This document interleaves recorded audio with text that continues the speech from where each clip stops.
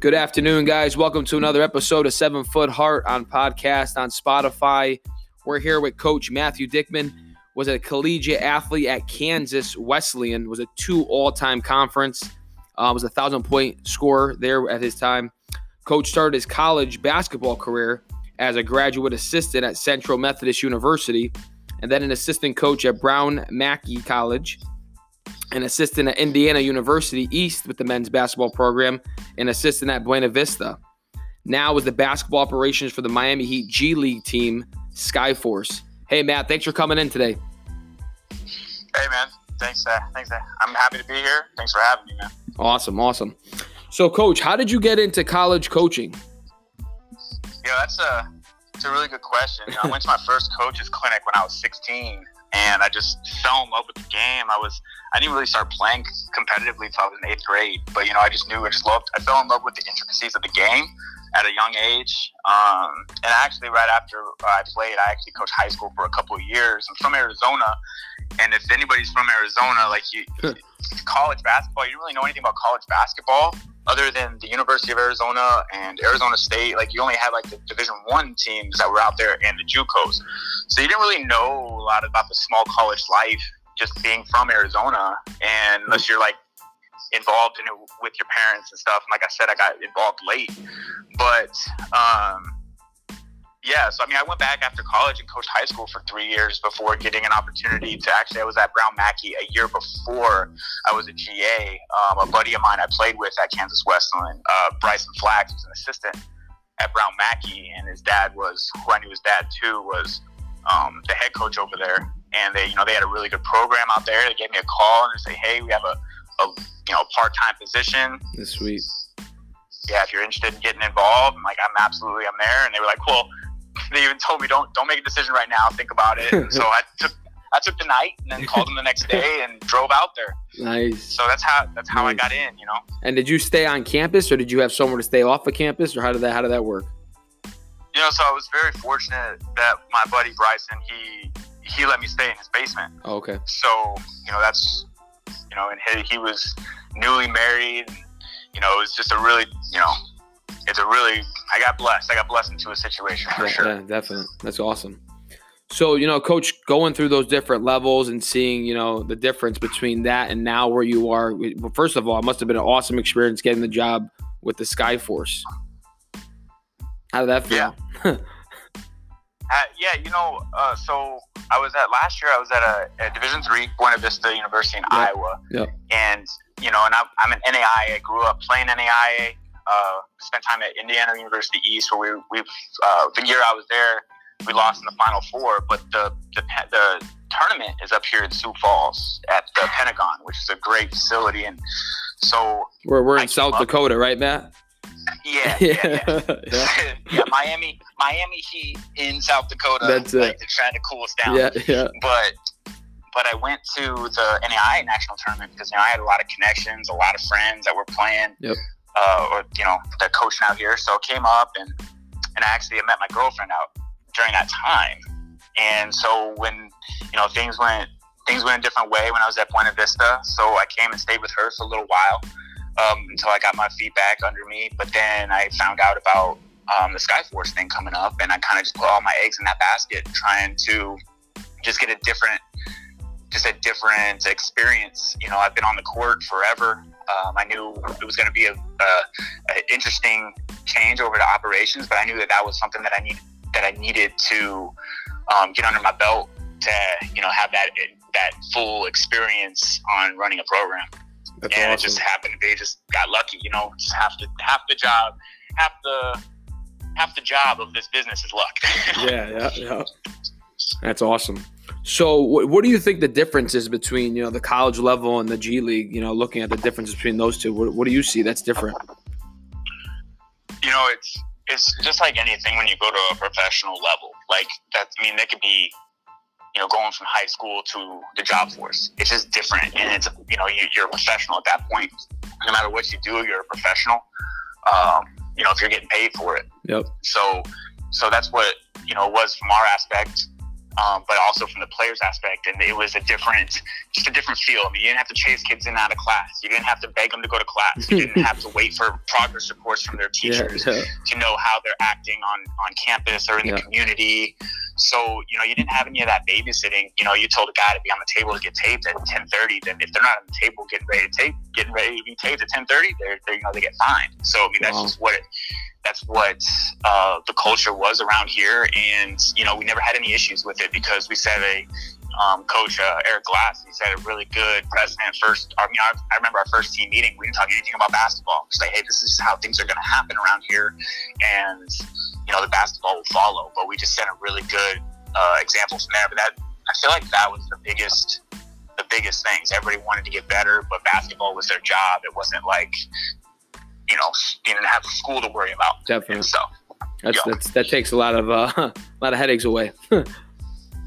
Yeah, absolutely. I mean, on both ends. I remember as a player, you're trying to go, you want to go to the gym, but you have all this homework to do, or you've got all this, you have other things that are distracting you. There's a party out here that this week, but you have a game against a conference rival this week. So you're having those distractions, and I think that was probably part of the mastermind plan to put the G League team out here in Sioux Falls, South Dakota, to limit those distractions and put them an hour away from. I don't understand why they don't keep them closer. Don't they want to bring them up? They take a long trip to get to Miami. Yeah, guys would fly out after games. That's crazy. Like we would have guys get on a plane after a game sometimes and to get to Miami, our two-way guys. So, it did add a level of difficulty, but I think, like I said, that was it's part of the plan to have, us far away. Yep. That it's not a distraction, but then also he hired our organization. So they only do the basketball side. So they don't worry about anything that has to do with putting butts and seats. Yeah, that's all done by our front office out here, which they do a great job. That's great. Now, Coach, like what's some of the roles that you have there I know you told me when I asked you, I do them all. I said, but what's some of the roles that you have there at the Skyforce? That's the best way to put it is we make everybody's job easier. Yep. We're basically an assistant coach, an assistant video coordinator, assistant operations assistant. We're doing everything, and everybody here has a different role, but it's everybody's job to make other people's job easier. So we would help with our scouts, making sure that the coaches are understanding, like they're not missing anything, or maybe just getting a different perspective on scouts. Making sure that if guys are wanting to get up shots, that there's people on the court ready to get up shots. And maybe if the coaches have a meeting, you have to get out there and make sure the guys are getting up shots and they're not just shooting around. And I saw a tweet like years ago, and it was just like players shouldn't be on the court without a coach.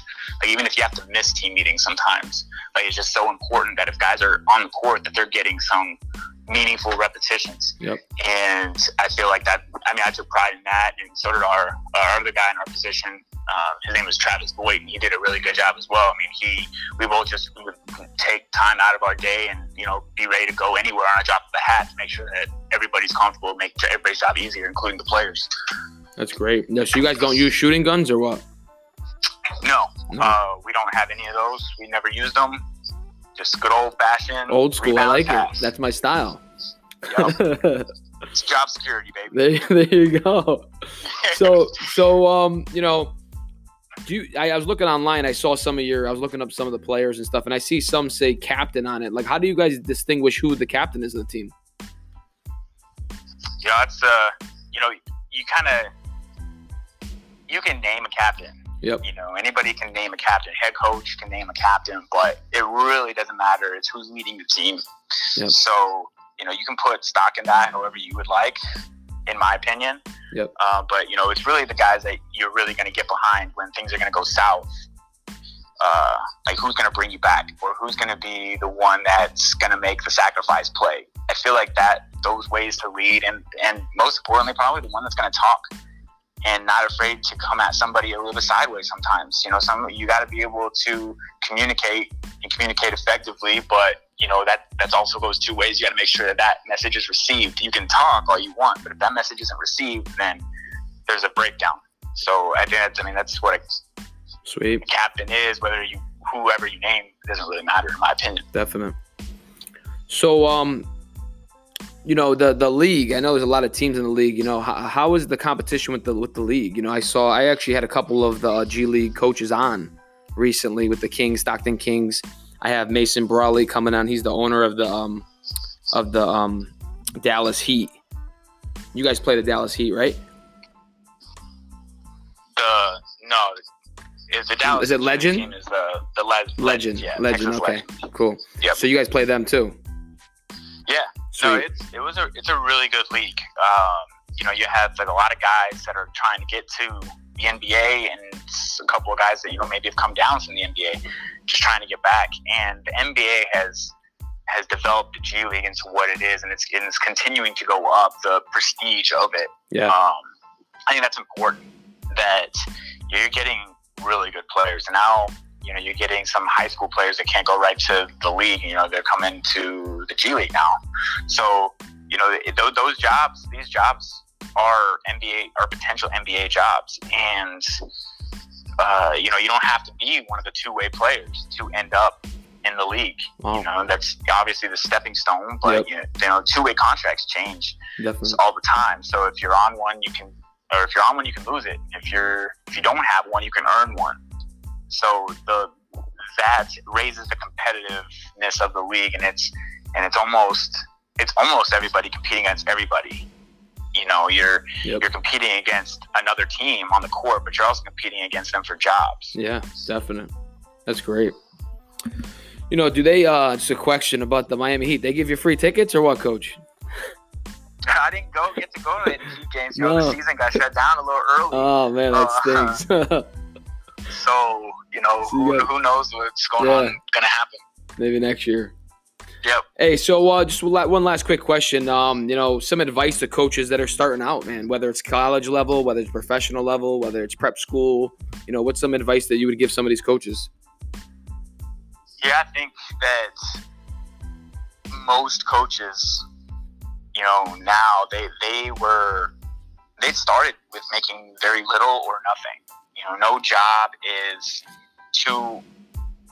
there's no job that's not good enough. Like, basically, if you can go get in a volunteer position somewhere to get your foot in the door, that could be the right move for the future.